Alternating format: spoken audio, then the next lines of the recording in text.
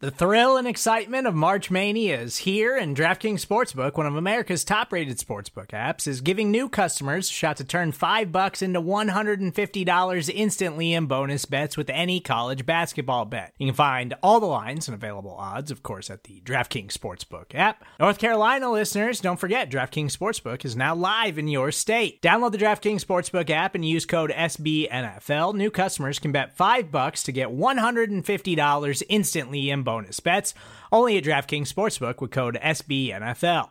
The crown is yours. Gambling problem? Call 1-800-GAMBLER, or in West Virginia, visit www.1800gambler.net. In New York, call 877-8-HOPE-NY or text HOPE-NY. In Connecticut, help is available for problem gambling. Call 888-789-7777 or visit ccpg.org. Please play responsibly on behalf of Boot Hill Casino and Resort. 21 plus, age varies by jurisdiction. Void in Ontario. Bonus bets expire 168 hours after issuance. See dkng.com/bball for eligibility, deposit restrictions, terms, and responsible gaming resources.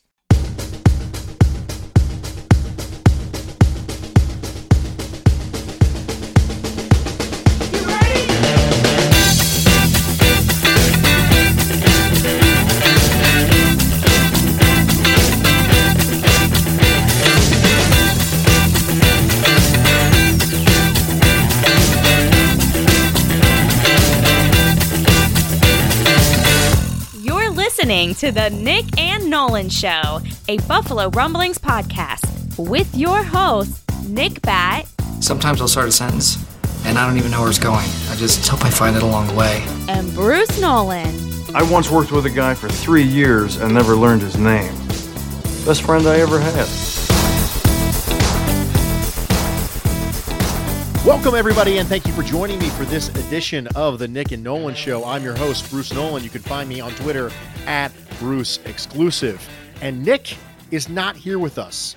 He is out for this week. That's why I've been doing the breaking news pods. But I did fill in for Nick with someone whose name starts with the letter N. So today it's the Nate and Nolan Show. I have along with me Nate Geary, WGR on-air personality and Cover One contributor. Mr. Geary, how are you, sir?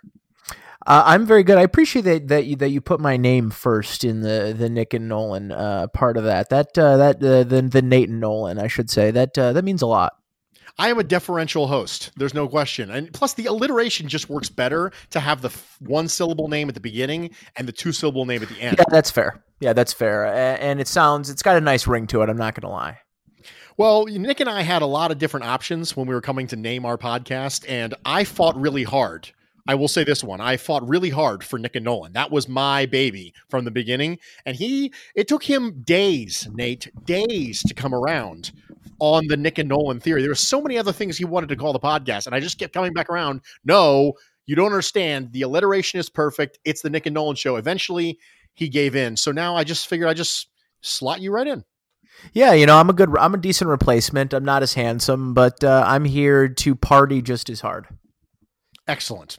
Well, Brandon Beane's been having a party over the last couple of days. He's been enjoying himself, partying late into the night, which brings me to the fact that, mind you, we are recording this. It is 8:00 p.m. Eastern Standard Time on March the 18th, and we are going to keep an eye on Twitter while we are doing this podcast because news could break, because that tends to be the time of night when Brandon Beane does his work. So we're just going to have to be real fluid with this. Nate will just kind of hang out for a minute and just talk about where we're at with free agency. We might have to react on the fly, but you never know. Yeah, he's a man of the night. He does his best work after the sun goes down, and I'll tell you that I think that might be a theme for this year as well. Because I was who was I on a podcast with yesterday? Oh, it was the Nightcap on WGR with Joe DiBiase. I told him I thought that the Bills had a likelihood, and I basically, and I'll ask you this question. This is a good way to start the show based on the moves in free agency via trade, right? I put the primetime games for the Buffalo Bills in 2020 at 3.5.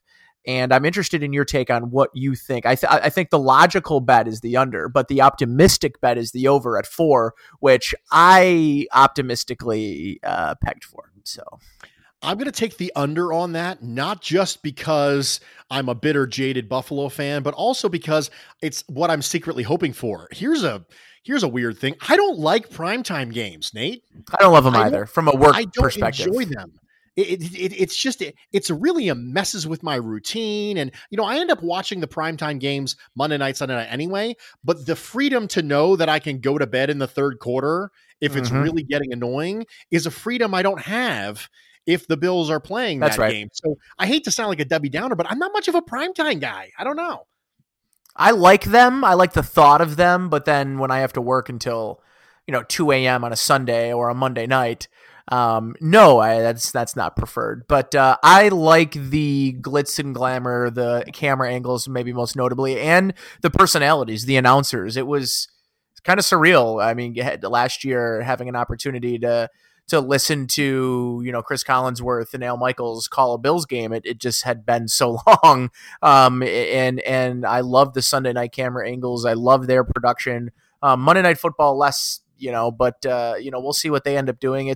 But for me, what it comes down to is just sort of that's the eyes of the nation, right? Are on you. The sort of pressure is building, and it's built up a little bit more in games like that. So, yeah, I agree with you. I prefer the 1 p.m. They're easy to predict. And, for me, I'm home by 8 o'clock watching the night game, and I prefer to do that when I'm on the, comfort of my own couch. I know that ESPN is trying to grab a different announcer crew, trying to grab Peyton. I can't help but notice my cell phone didn't ring. Nate, did yours ring? They didn't call me. Off the hook. Just kidding. Gosh, so what are you doing on the podcast with me then? I mean, goodness gracious. Right? I'll do it for half of what they're offering Peyton. I'll do it for a quarter. Yeah, I'll do it for a quarter. I'll do it for free. Bargain, Mr. Geary. I'll do it for free. Hard bargain. I'd get enough Twitter followers. I could figure out the difference. So, Brandon Beane, man of the evening, has been making moves. Specifically, there are 7 I want to talk about today, and I want to break it down in 2 kind of subroutines.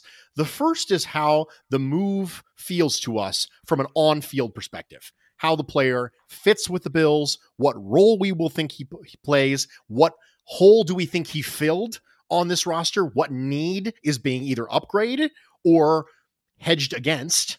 And the second thing is the finances, because it's impossible, as much as we love Brandon Beane, it's impossible for every single deal to be great. That's just not possible. But there are some deals we might like better than others based on the numbers, based on the way the market played out. So we're going to go through these 7 things that have been announced, or I'm sorry, reported, because remember, we can't announce anything, but we can announce that there are reports. So very important distinction to make there.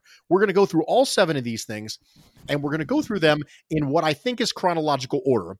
We're going to talk about all of them, and at the end, I'm going to ask you to rank the moves from your most favorite to your least favorite, based entirely on personal opinion and your interpretation of value. Sound good? Sounds good to me. All right, let's start with AJ Klein. Our free agency in Buffalo got off to kind of an odd start, just like it did last year when Frank Gore was the first announced signing. We're like, that's it? I waited this whole time for that? But let's not sleep on the fact the strong side linebacker in 3 linebacker sets was a need for this team. AJ Klein was signed for 3 years, $18 million.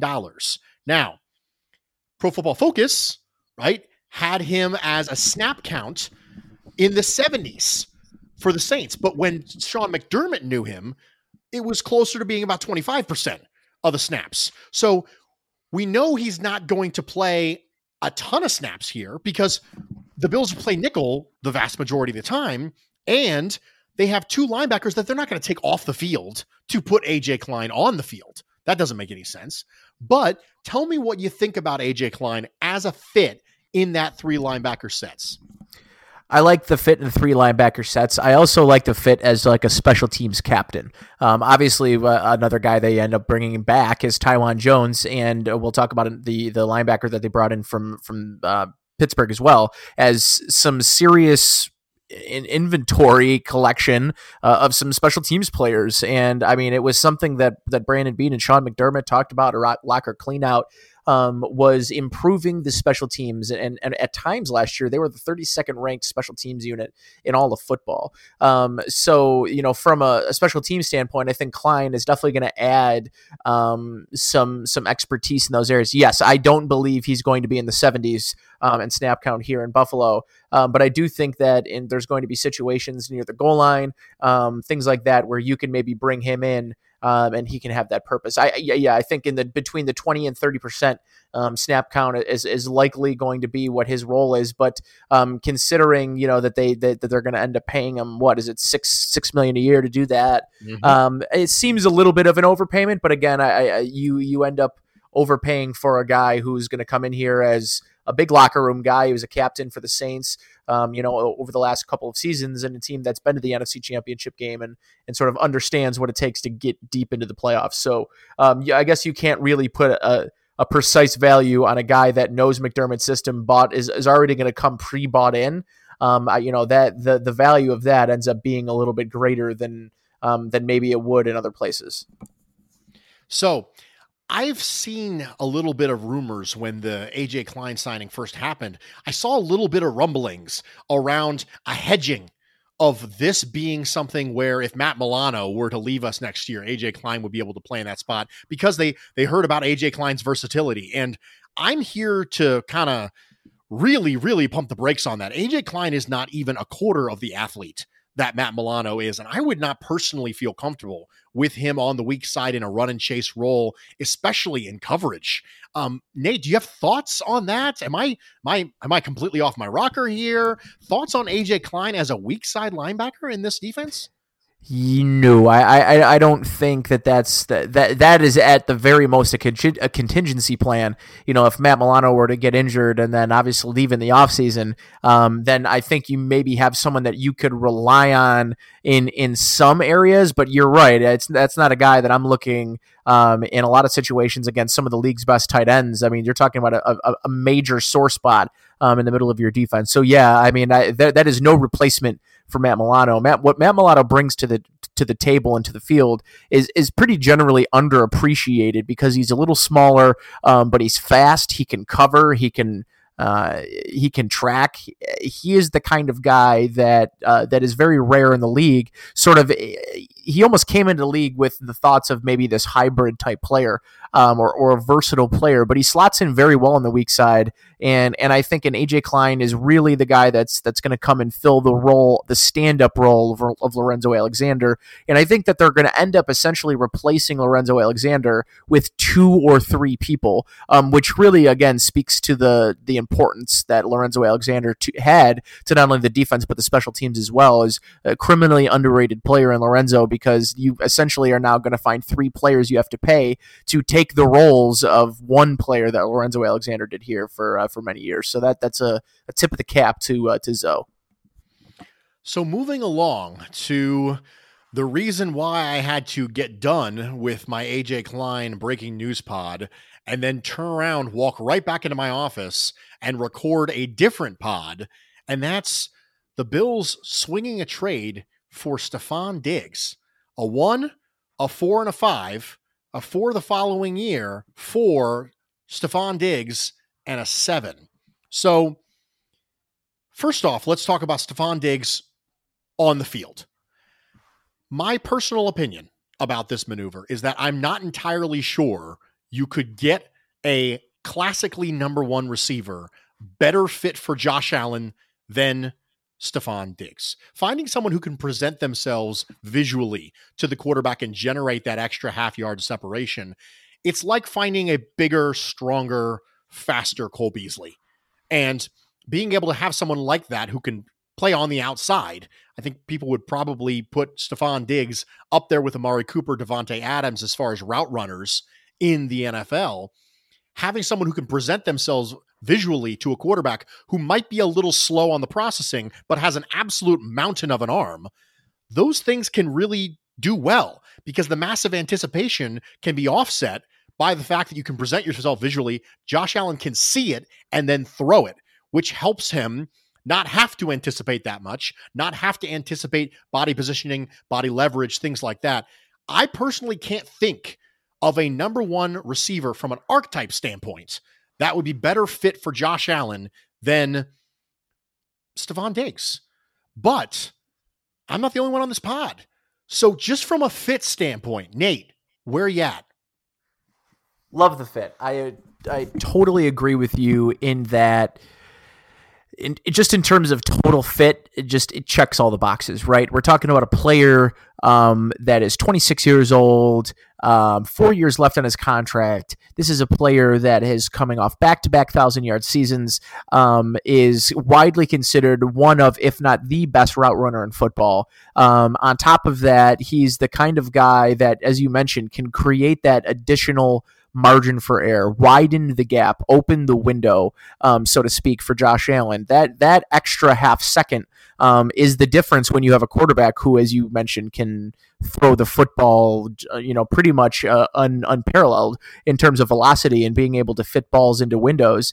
Well, when you can create an extra half inch, extra yard, extra whatever of that window or that I call it, the margin for error. Like, that is such a big thing for a quarterback that needs to take a step in year three. And, we've been widely begging for a legitimate wide receiver one. There is no question who the number one wide receiver on the football team is. As much as Adam Thielen and Stefon Diggs were friends and maybe best friends, it was kind of unclear at times who the number one receiver was. They basically had a 1A and 1B. And I don't think that was necessarily a situation from a player standpoint, and especially a personality standpoint of Stefon Diggs, that necessarily sat well with him, even though he liked the guy that was on the other side of him. And I think when he comes here, he's clearly the alpha. And I think some of the issues, the off the field, some of the Twitter stuff, some of the distraction stuff with Stefon Diggs, I thought was kind of overblown. Right. I think we had Arif Hassan on with us yesterday on Cover One, and he was mentioning a lot of times that the team, some of the antics, right, after plays or after drives that maybe he didn't get an opportunity to make a catch or make a play on, that he would be a distraction. He'd throw his helmet or do something. And for the most part, that was just how Stefon Diggs sort of coped with the play, and was angry with himself, and he would, after it, pick up his helmet, walk over to the sidelines, talk to Kirk Cousins, and get a plan together for the next drive. And it was never anything that carried over to the relationship with the quarterback or the relationship with the other wide receiver or other players in that offense or the head coach at times. But there was that time right before the trade deadline last year where it did kind of blow up. And the head coach does have to come out and make a statement about, potentially having to trade Stefon Diggs. And when that happened, I thought that he was as good as gone. And when they ended up keeping him and not trading him at the deadline, I thought, okay, well, then he's definitely just not going to get traded, because if you're going to make the trade, you were going to make the trade at the deadline when that blow up happened. And obviously now that the offseason's here, they decided that was the time to do it. And I think the Bills paid fair, excuse me, fair market value. Sorry about that. And for me, as much as everybody wants to look at the DeAndre Hopkins trade, how are you going to look at that and compare that to any trade ever made in the NFL? If you want to compare that trade to any trade in the NFL, you're going to say, yeah, you overpaid. I think the Bills paid fair market value for one of the best receivers in football. And as you mentioned, you couldn't pick a better fit in terms of player style and abilities to, high point the football. He's like Mike Evans, Cole Beasley, and, Devontae Adams wrapped up into a 6'1", 195-pound player. And that's really, pretty rare to come by. I want to correct myself on one thing. It's not a 1, a 4, and a 5 this year. It's a 1, a 5, and a 6 this year. And then Stefon Diggs and a 7th with a 4th coming from us next year. Fair market value. Like he is a legitimate receiver at 26 years old with term and a fair cap hit, what will end up being a bargain. But in 2 years from now, Stefon Diggs won't even be in the top 20 or top 25 of wide receivers paid in the league. And that to me screams value. Now, whether or not on the other end of this, is there a restructuring of his deal? Is there some more upfront money? I'm fine with that. They've got the room to do that. If that's going to make Stefon Diggs happy, give him the extra 10, 15 million. I don't really care. It's not my money, So, and I think too that this is one of the points I wanted to make too about the Kirk Cousins dynamic of this, right? One of the things that I think maybe I feel good about the potential relationship between Josh Allen and Stefon Diggs, and I know it's the punchline of the whole free agency period, right? Is, oh God, if he got upset with Kirk Cousins, imagine what he's going to do to Josh Allen because he's so damn inaccurate. And I think part of the inaccuracy issues, I think, were inflamed by the fact that Kirk Cousins' personality didn't necessarily mesh well with the type of personality that Stefon Diggs is. The thing that I like about Josh Allen, and I know that the teammates inside the Bills locker room like about Josh Allen, and coaches and players that leave here that say good things about Josh Allen, is that he's an alpha personality, that he makes plays on the field and he lets his play and his effort and his preparation sort of speak for itself. And not that Kirk Cousins isn't a hard worker. He is intellectually and in terms of preparation and game plan, he is up there. Like, some of the offseason stuff I saw last year of Kirk Cousins going through some of his film work and his study, he's a very intellectual guy on the field. The thing is the personality trait is definitely mildly different than what you have in Josh Allen. I think that they'll mesh personality-wise really well. And I'm of the opinion that Josh Allen can be better. And even if he stayed just slightly the same this year and only got slightly better or basically stayed the same, I mean, they were a 10-win football team with no true number one receiver. And now you're going to have a seasoned Dawson Knox, a guy that's got a year under his belt, who's learning, who's a dynamic player. You have John Brown, who's now never, ever, ever going to see a double team. Hello, that is great news to Buffalo Bills fans and to Josh Allen. And I think thirdly, who I think is the biggest beneficiary of this whole thing, is Cole Beasley, because now Cole Beasley has the tools to roam over the middle of the field uninhibited, doing what he does best against linebackers and safeties. And if you're a safety that's lining over the slot, well, good luck. That means you're not bracketing one of the wide receivers that's to the left or to the right of him. So for me, what this comes down to is Brian Daboll likes to run a lot of 3 wide receiver sets. He has a trio that rivals just about anybody from a route running, separation, and athleticism standpoint. And I'm super excited of what they've developed. Now, give me a Chase Claypool, give me maybe a Donovan Peoples-Jones or a Michael Pittman Jr. or the third. And now we're talking about some size that you could add to that, and no offense to Duke Williams, but I would like to see a Chase Claypool take the place of what we saw Duke Williams be last year, that big fourth receiver that maybe can come into the red zone and help. Sorry, I said a lot there. No. It's interesting that you mentioned Cole Beasley because, people kind of gloss over this. Cole Beasley is a fairly outspoken, fairly emotional wide receiver. And this is a guy who 2 months into the season is saying, I would go to war for Josh Allen. I would go to war for that guy. You think Josh Allen hasn't missed Cole Beasley really inaccurately? You think it's never happened? And so I think that, I won't say Cole Beasley is a test run for Stefon Diggs, but there's a difference between being emotional and passionate and also being a disruption. Now, there are receivers who cross that line all the time. The reason why receivers have a tendency to collect diva tendencies is because being a receiver is got to be one of the most frustrating positions in the entire world to play on the football field. You do your job, you can do everything perfectly and still not get the ball. So that frustration requires a level of emotional discipline to be able to handle being a receiver that is not really necessary at other positions. So it has a tendency to attract personalities like that, but we have emotional players on this team. Cole Beasley is an emotional, outspoken player. Shaq Lawson was an emotional, outspoken player. Jordan Phillips was an emotional, outspoken player. It's not like Stefon Diggs. Jerry Hughes, for goodness sake, Jerry Hughes can scream at a reporter, come in 10 minutes later, and with a completely straight face, look at Matthew Fairburn from The Athletic and go, I don't know what you're talking about. What do you, what? No, that never happened. Right? It's literally elite level trolling from Jerry Hughes is possible because of how emotional he is. We see the Gary side, Gary Hughes, come out. And I'm not saying that there's no potential for there to be a problem there. I'm just saying it feels like it might be overblown a little bit. It's not like there's been issues his entire career. Yeah, he got a little cryptic on social media and he had his little spat this year. It's not like that's been a habit for him his entire career. I mean, look at his rookie year, his second year, his third year, nothing. None of that stuff happened. There's been no reports of him being a trouble off the field.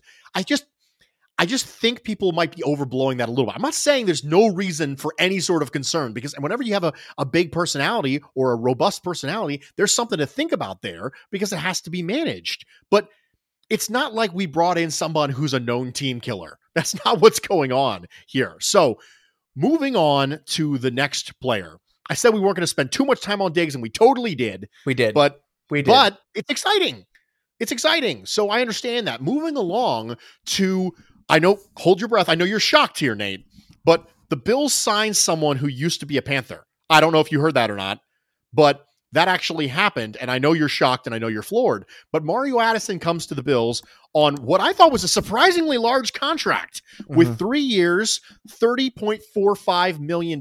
Now, we do have specifically the financial details on this, and you could kind of get out after 1 year with $4 million in dead cap, but it's probably a 2-year deal. That's what we're probably looking at, 2 years, and we'll see. Nick and I had talked about that the vast majority of contracts in the NFL are either 1 year and we'll see, 2 years and we'll see, and 3 years and we'll see. And Brandon Beane's done a really good job of keeping these contracts to 1 year and let's see, or 2 years and let's see, giving him flexibility. It looks like Mario Addison's one of those things, but he is 32. So let's start with the on the field stuff before we get over to the finances. On the field, Mario Addison, how do you like the fit?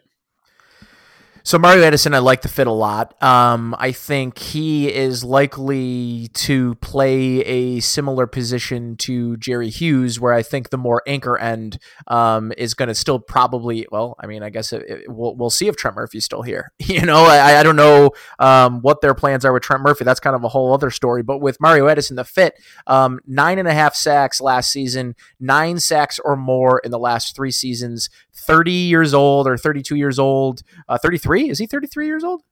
32 now. 32, but will be 33 during the season. Right. But how about this? This is how I'd look at it, right? Is basically making the same amount of potential money as Shaq Lawson. As much as I like Shaq, I think that was a gross overpayment of Shaq Lawson.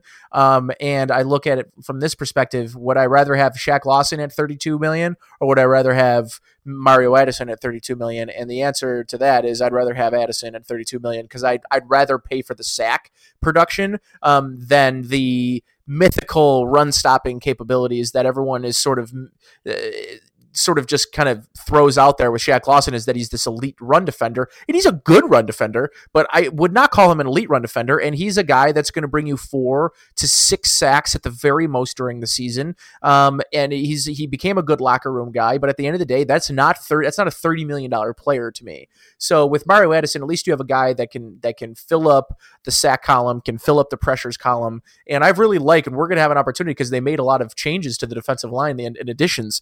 I really like the type of players that they've added on the defensive line. I was really worried about it, going into Tuesday, that I was worried about what their defensive line was going to look like. I was like, yeah, they've got Mario Addison, that's fine, but I'm still worried about what they're going to do at defensive end outside of Mario Addison, and what about defensive tackle? And then, they make a couple of really good moves there too. So I think altogether, Addison was the start of a couple of really savvy, good moves, and I think if the overpayment was going to come on one of those defensive linemen, the guy that made the most sense that was going to get overpaid was Addison.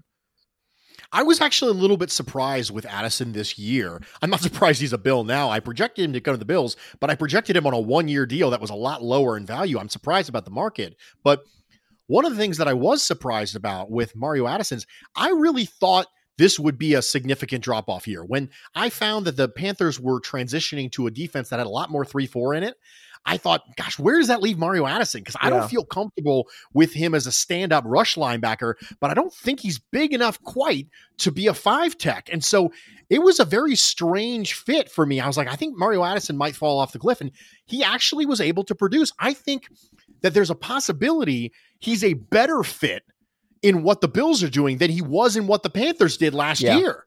And so I'm happy about that. I think that Mario Addison is a base 4-3 end. That's what he is. That's what he was built to do. That's what the body type lends itself towards. But that he was probably even a little bit miscast. And so his ability to have production last year in a Carolina defense that I don't think was overly fitting for him, I think is pretty impressive. So on the field, I'm good with the fit.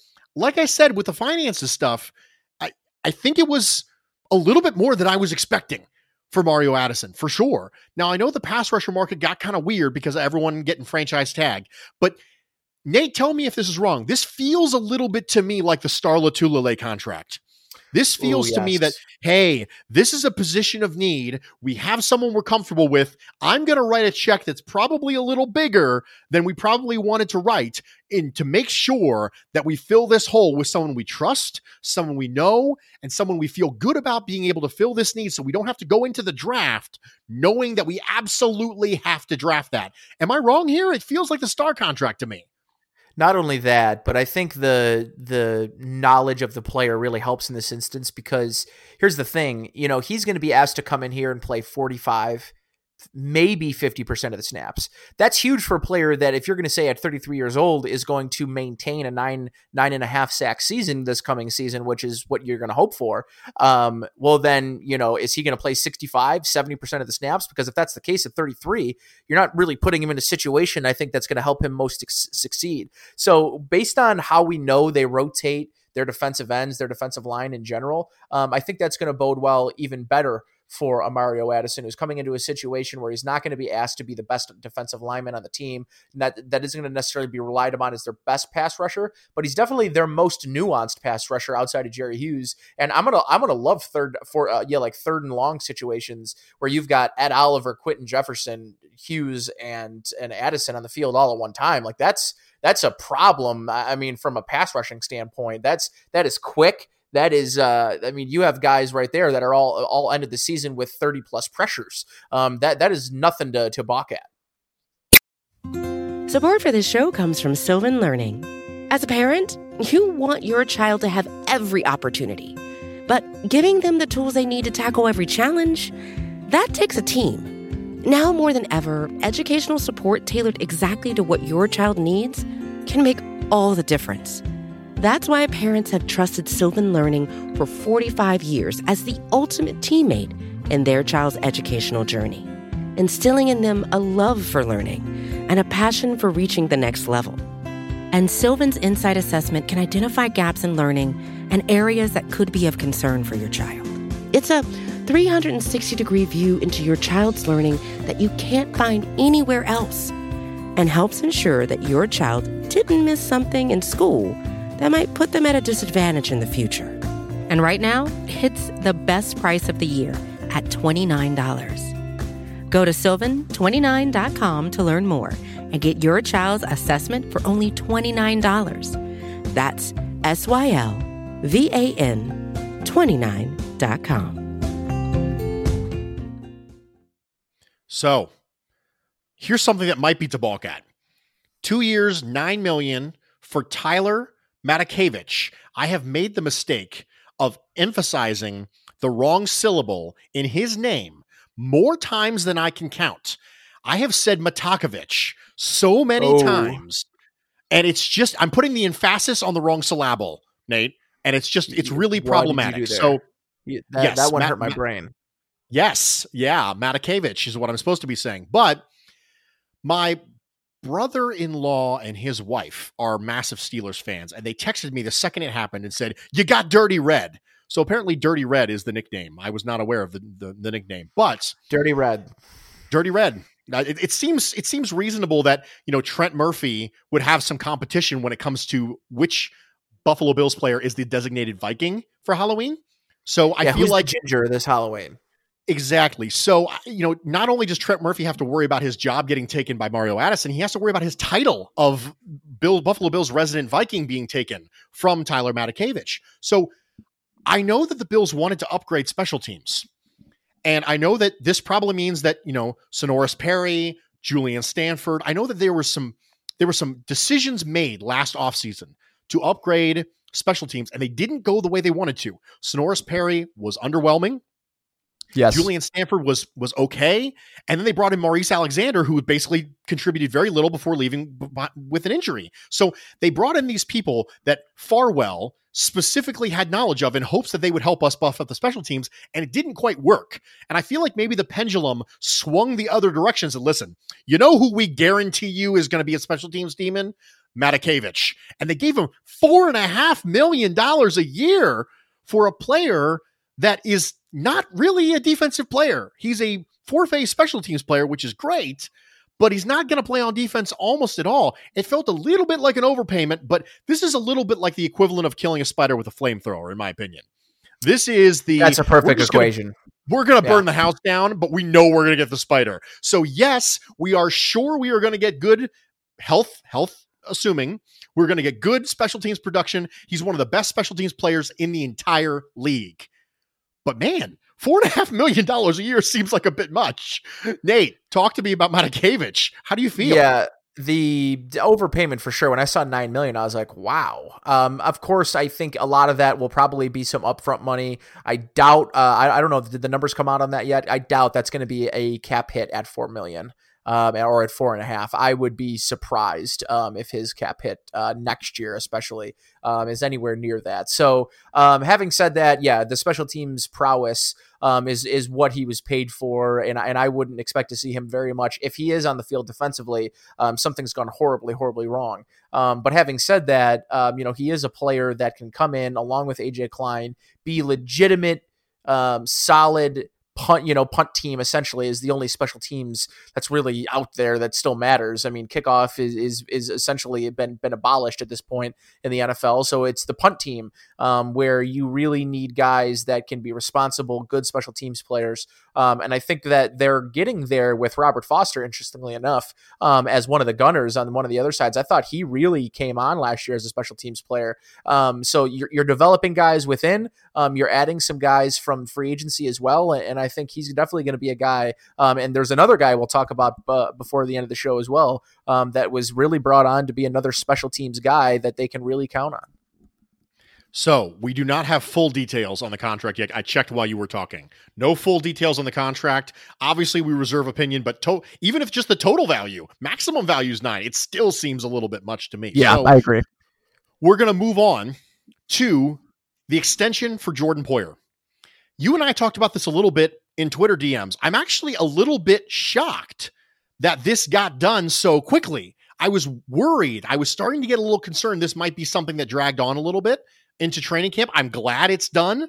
I think that I made a comment on a solo pod not too long ago that if you told me I can extend, one of the following players, Poyer, Milano, Dawkins, Shaq Lawson, Jordan Phillips, Quentin Spain, Kevin Johnson, probably Dawkins at number 1 just because of kind of scarcity at the left tackle situation.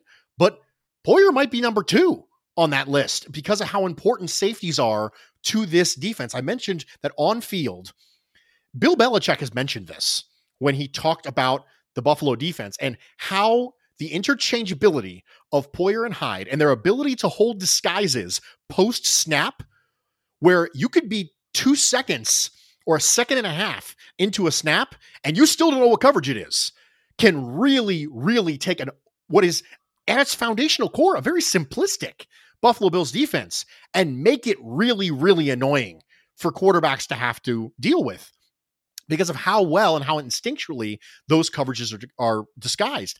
I think Poyer's low key, his combination with Hyde, really important on field of this defense. And I'm happy to see an extension done for what I think is a very reasonable number at $10.5 million over the next 2. Let's talk about the on-field stuff first. Nate, are you as big of a fan of the extension as I am? Yeah, I think so, especially just based on the numbers. Essentially, he lines, I think the organization lines this up where he's basically going to be up for free agency the same time as Micah Hyde, essentially, because it's essentially a 2-year deal, and then they can get out from underneath it.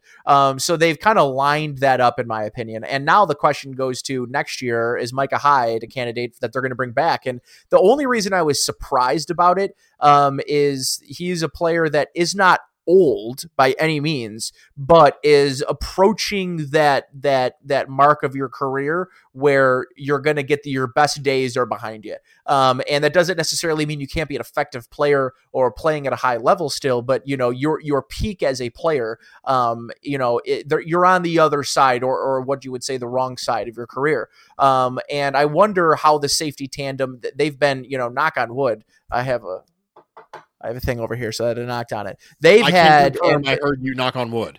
They have really scathed and really any sort of significant injury to both of them. And that has, and even minor injuries where they've missed a game here or there, but nothing that has been nagging or that's been an issue for them. And I think that's been huge for both of their successes, that they've both been healthy together. But your point about being able to disguise coverages really sticks home for me, because yes, the thing that makes them so unique is both of them can interchange both free and strong safety. Both are competent playing in the box as run defenders, which is very rare in finding two safeties, and both can play the deep middle, the deep third of the field. And that is also very rare to find. So the fact that they kind of have the same level of talent, I think tells you that this was an opportunity for them to say, we appreciate you to the same level as we do Micah Hyde. And they basically I think they're going to be making pretty similar per year numbers when it's all said and done. They essentially gave him a little buyback from some of the value that they've gotten off of him the last couple of seasons. And he's essentially going to be the 12th, 13th highest paid safety in football, and give me a break. He's a top 3 or 4 player at the safety position in the league, at the free safety position. So yeah, it was a home run move for the Bills. They lock him up with flexibility to move on if his play deteriorates after 2 years. And, you've set yourself up in your defense to not take any steps back, especially from the defensive backfield standpoint. So we're good with the field. We're good with the finances. This next person we want to talk about is one of the most fascinating case studies for me personally in this free agency period. It's Vernon Butler, defensive tackle from the Carolina Panthers. Stop me if you heard that before. But Vernon Butler was fascinating to me coming into this because I knew that there would be some interest because of the potential loss of Jordan Phillips and the understanding that Bean was there when he was drafted in Carolina. But I saw Vernon Butler, who had been considered to be a bust up until this year, kind of break out this year. And much like my discussion with you about Mario Addison, the shift to more 3-4 looks in Carolina put Butler in a position where he was playing 5-tech a lot. And I wondered out loud multiple times if the reason why Butler broke out this year is because he's actually a 5-tech. And he has been this whole time. And he was finally put in the best position. It's the inverse scenario as Addison. He was finally put in the best position to make plays.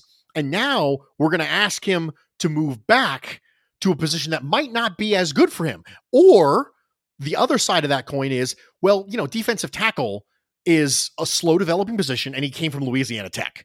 So maybe it just took him a minute to figure his stuff out. So first off, let me ask you, because I haven't got a chance to ask anybody this until you, where do you fall on that spectrum? Are you of the opinion that Butler had his breakout year in 19 because he was supposed to be a 5-tech and that was the best position for him, which means we should be nervous maybe about him not being able to recapture that 6-sack breakout season with the Bills? Or was this going to happen anyway, regardless of the system, and we're getting an ascending player? Where do you fall on that? Because I've got some questions.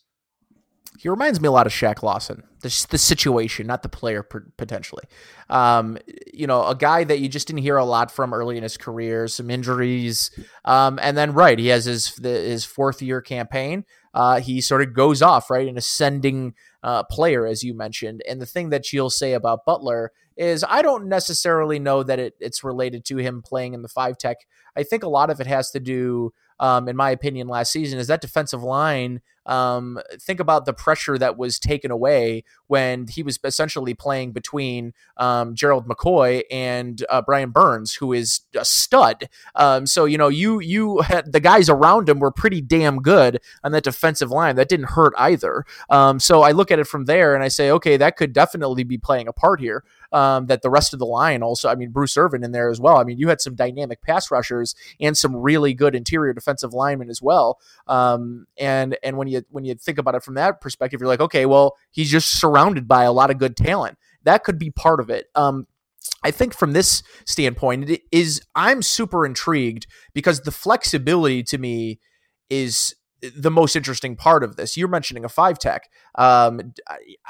The obvious move is he moves in to the 3-tech, right? Like that's where obviously potentially him and Ed Oliver could potentially play next to each other or with each other. That seems it. But then where does Quentin Jefferson stack up? Because then you're talking about Quentin Jefferson. I think this is maybe where we can combine talking about both these players because I think the fit of them is so interesting. And I don't think that there necessarily needs to be a set position for either. Butler is going to be a player that you could also have in third down situations instead of Jefferson if you want to have him in the middle. I mean, six and a half sacks, 6 sacks last year for Butler. So yeah, I don't know. To me, the fit of how they end up finding that rotation is going to be really interesting to me. But yeah, I'm fine with him at the 3 technique, no problem. Is he a 4-3 defensive end? I don't think so.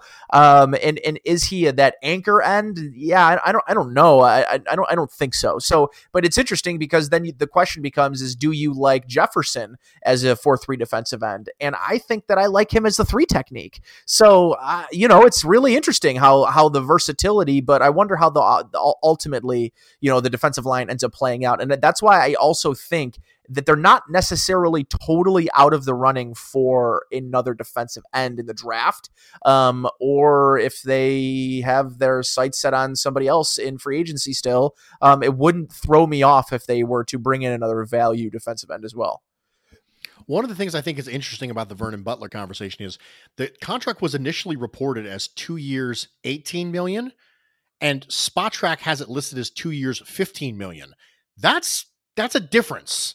That's something that where there's a difference there. And I find it really interesting that the Bills weren't willing to pay Jordan Phillips 10, but they were willing to pay Vernon Butler 7.5. They weren't willing to pay Shaq Lawson 10, but they were willing to pay Mario Addison 10. So these are people where I think these decisions tell us what the organization thought of those players and how they valued them. Not that they weren't good players, because Shaq openly said there was an offer on the table.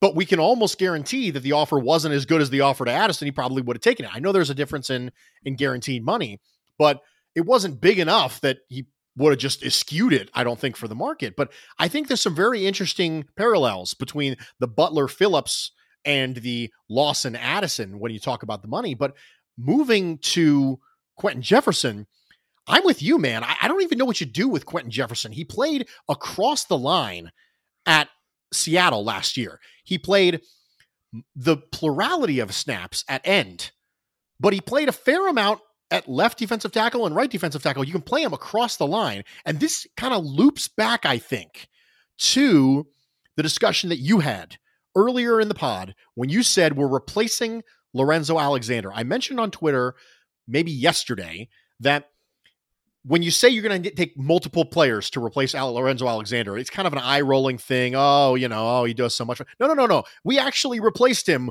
with multiple players here. We replaced the off-ball linebacker part of him with A.J. Klein. We replaced the special teams demon part of him with Matakevich. We replaced the versatile defensive line pass rusher with Addison and with Quentin Jefferson. So at this point, Lorenzo Alexander, from his role standpoint, has been replaced by multiple people. It tells you how well and how highly the organization thought of him. But I think I'm on board with Quentin Jefferson at end. And maybe that's just because I think that the best 4 on the field at a same time is going to end up being some combination of Jerry Hughes, Ed Oliver, Vernon Butler on pass downs, and Star Lotulelei on rundowns, and Quentin Jefferson. Maybe I'm forcing it in my head because I think he's one of the best 4 defensive linemen on our team, but it's going to be fascinating to see what they do with the line. So, yeah, we've talked about these moves. We're going to add Taiwan Jones on the end here because it happened just a little bit ago. We're going to add him. We're going to go ahead and make it 8. Taiwan Jones coming back, plus the Klein signing, plus the Matakevich signing, means, as far as I'm concerned, Sonoris Perry is gone. He's not coming back. That's right. And Julian Stanford's probably not coming back. And Maurice Alexander's probably not coming back. As far as I'm concerned, that's a 3-for-3 trade. Do you have any other thoughts on Taiwan aside from the fact that we really don't want to talk about him breaking our hearts in the 2019 Houston-Buffalo wildcard game? I saw the move and I quote tweeted and I said, "Oh my God." And people were like, "What? You don't like the move?" And I'm like, "No, people, do you not remember the final thing that I remember of Taiwan Jones is him sticking a knife sideways and then pulling it out straight." That's all I remember. Gosh, I was going to curse, but I won't. Yeah, I think Taiwan Jones provides you your second gunner. I think you've now got Robert Foster and Taiwan Jones as your two gunners, and I think you're feeling really good about that. I do think that there's some karmic retribution that has to be measured in this world. And I think that Taiwan Jones is going to be responsible for a forced fumble and punt and fumble recovery on a punt that's going to happen against the Houston Texans in the wild card round of 2020. What am I kidding? We're not going to the wild card round. We're going to win the division. But anyway, so you have 8 moves now. You can rank them from your most favorite to your least favorite. Mr. Geary, what is your least favorite move, and scale all the way up to your most favorite move of the 8 we have mentioned? All right. So can I start with my least favorite? Yeah, absolutely. Okay. Why don't you, my least favorite move? Actually, probably should have started with my favorite move, but that just would have been too easy. Let's say, pronounce the linebacker's name for me. Matakevich. Matakevich. Okay. Matakevich is probably my least favorite move, only from the standpoint is that I think they overpaid for a special teams player that's not going to give you any defensive snaps. Not necessarily the player. I think he'll probably end up being a great special teams player. I'm going to throw a stink about the the number. Otherwise, I'm fine. Okay, so 7. Taiwan Jones, because it's not really inspiring. It's not the worst move. It's a special teams player. He hurt me. So I'm putting him down on the list at number 7. And then at number 6, I'll go Vernon Butler.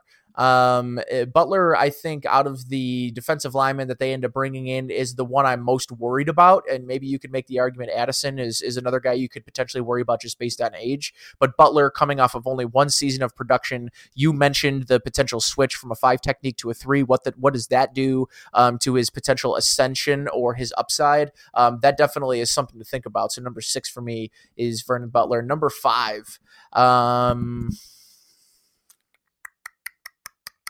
Where do I want to go with number 5? I'll go Mario Addison.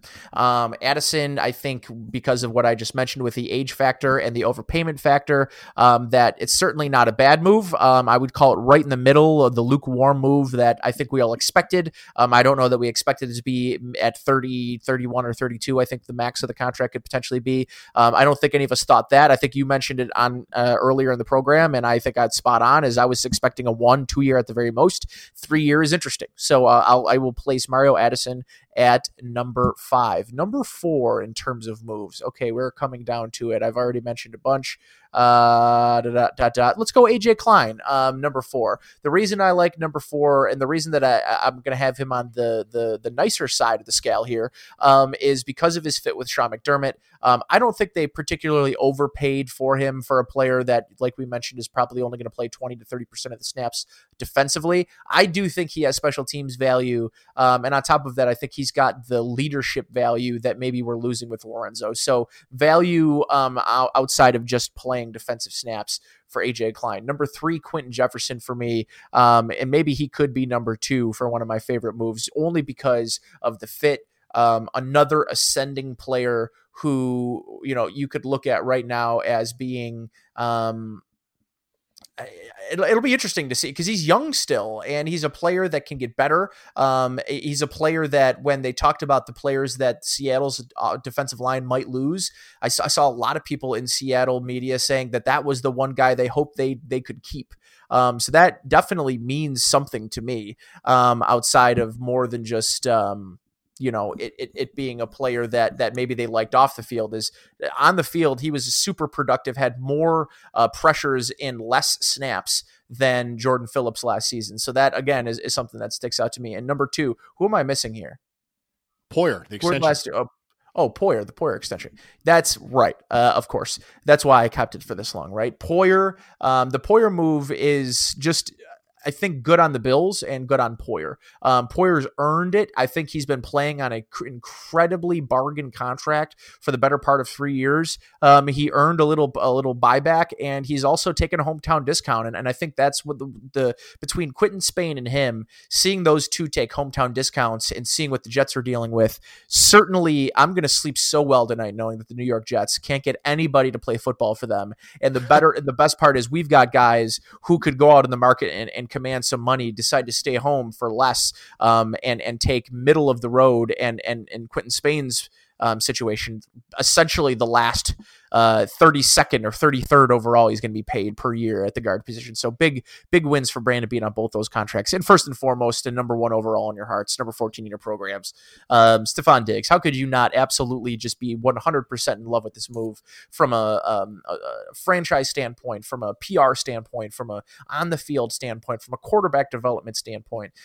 Just checks all the boxes that you want for a number 1 receiver, but particularly this market, this team. It's a franchise altering trade, and I don't think that's an overreaction. I don't think that's a hot take. I think this is as close to the Terrell Owens in a more appropriate setting, in a more organic setting, a situation where you have a player. Now he's not. I don't think he's Terrell Owens. I understand Terrell Owens is a top 5 receiver of all time and a Hall of Famer, and I'm not trying to maybe overreact to how good potentially Stefon Diggs is, but it's like that at this point in his career, at 26 years old, with $11.5 million on the cap. This is a player that isn't even your highest paid player, but is by far your best, other than Tre'Davious White. So, I feel really good about them going and getting the receiver.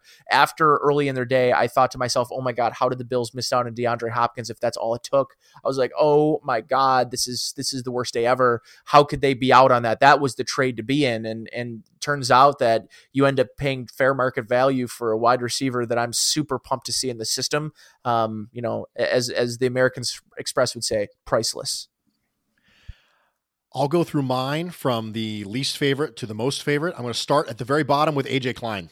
I think it's an overpayment for a limited athletically player. I wasn't a huge fan of AJ Klein coming out of college when the Panthers initially drafted him, and I think we could have gotten a better value. I mean, look at the Kyle Fackrell contract from the Giants, and I think to myself, I would have rather had that contract for that player than the AJ Klein contract. And $6 million a year for a player who is going to play a little bit on defense, but even when he comes in on defense, I only really want him doing a couple things. I only really want him playing strong side linebacker into the line of scrimmage.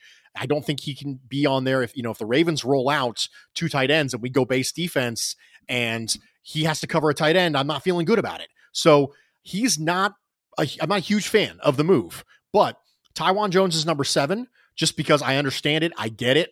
It's, as far as I'm concerned, it's a limited upside move. We know what we have in Taiwan Jones. It is what it is. Matakevich is going to be 3rd on this list of my least favorite moves here at this point. Matakevich, a little bit of an overpayment, I think, for a special teams player. However, at least I know we're getting a extremely high productive special teams player. I mean, yes, you overpaid for a special teams player, but at least I know it's a really good one. So that helps. Number 4 on my least favorite is Butler.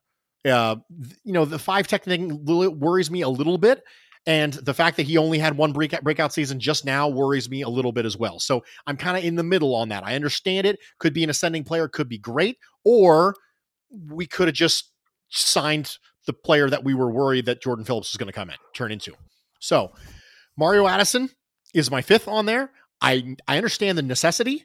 I'm good with it. It's a little bit higher than I thought it was going to be from a price standpoint. But like you mentioned, I'd much rather have Mario Addison for that number than Shaq Lawson for that number. Plus, I don't want to go into the draft absolutely needing to draft a pass rusher with our second pick, in our pick in the 2nd round, which is our first pick at 54 overall, because we didn't address that need in free agency. And he does that. I'm completely confident and comfortable with him being able to come in and produce. So I'm good with it. 3, Jordan Poyer, the extension. On the field, I think it's an absolute slam dunk.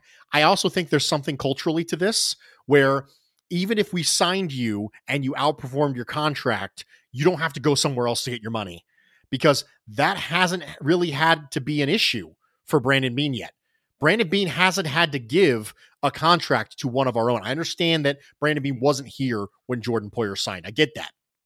But this is one of the first, Quentin Spain, Jordan Poyer. This is kind of the first wave of the who are we going to extend things. And I think with the way that Jordan Poyer is viewed in that locker room, I think it was important culturally, in addition to being on the field, in addition to being a bargain. Number 2 is Jefferson. I was a huge Quentin Jefferson fan. I didn't even have him on my free agent target list because I thought we weren't going to get him. And 2 years, $13.5 million. Are you kidding me? That's money I thought Addison was going to get. I thought he was going to get closer to those numbers. And we got Quentin Jefferson, who I love for it. That's the number 2 move for me. Number 1 move, as far as my most favorite now, it's Stefon Diggs, obviously. For every reason you just said, this year is all about Josh Allen. It's all about Josh Allen. In fact, I would argue every year is all about Josh Allen until Josh Allen proves he's the guy, in which case we can say, okay, we know he's the guy. We've checked the box for can win a championship with that guy. And now we can move on. And until we check that box, every single waking moment will be staring at that box, waiting for it to get checked. And I want to eliminate as many variabilities as I possibly can into the equation to make sure he can check that box. And that's exactly what Stefon Diggs does. Nate, anything you want to talk about, anything you want to touch on we didn't touch on before we close out? I'm pissed that Chris Harris went to the Chargers. Fuck the Chargers. I had to curse at least one time on the episode. I'm sorry. Let's see. I'm kind of going through my feed right now of some of these other moves that have taken place across the league. Do you want to just do a quick, like a nice deep belly laugh about the New York Jets? Do you want to do that real quick? Yeah, I've actually been working on my evil laugh a little bit. You can tell me what you think. Try it. Are you ready? Here we go. Yep. Okay.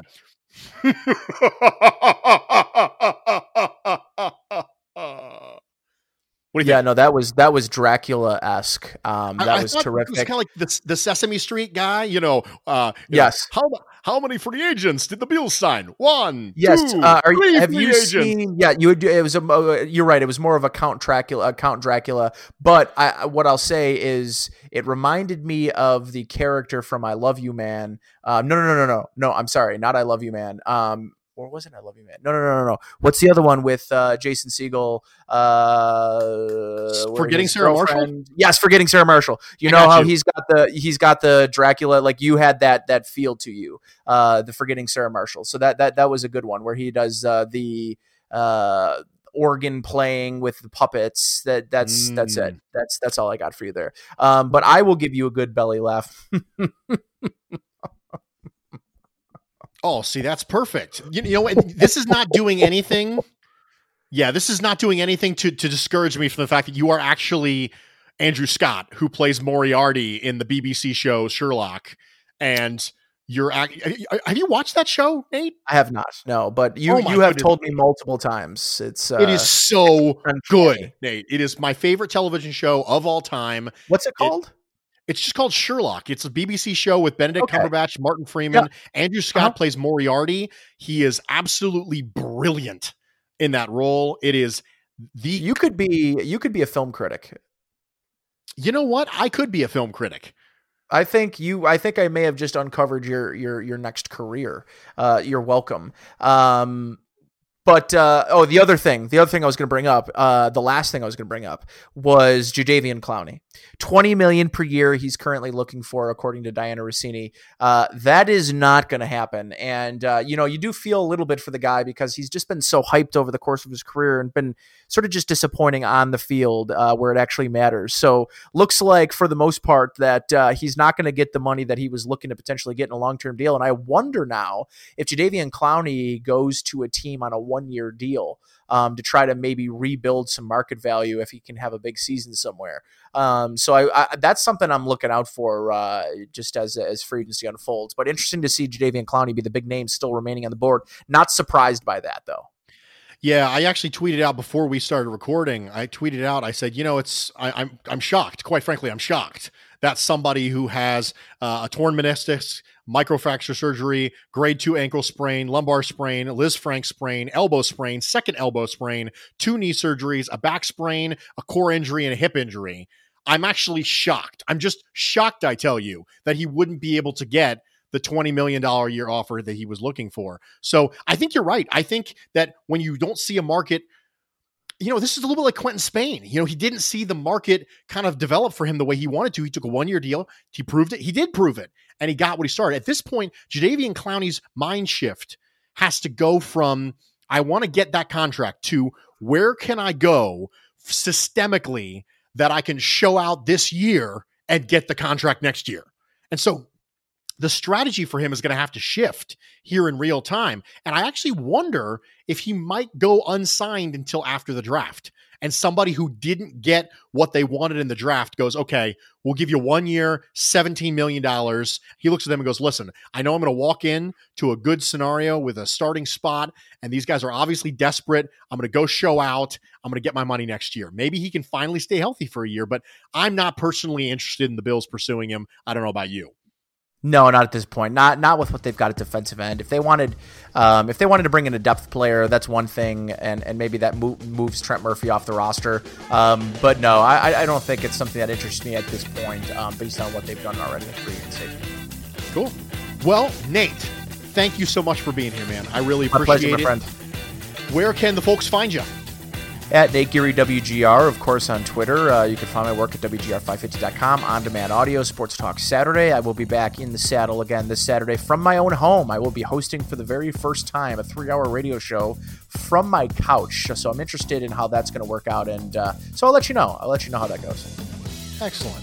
Okay, now, for the Buffalo Rumblings podcast listeners and Bills fans around the world, I have one more thing I want to tell you, and it's really, really important that I say this because, just because Nick's not here and it's the Nate Nolan Show doesn't mean that this is not equally as important. And it's really, really, really pivotal that I tell you this. So one last thing before we go, and it's this. I do the cha-cha like a sissy girl. I like do the cha-cha.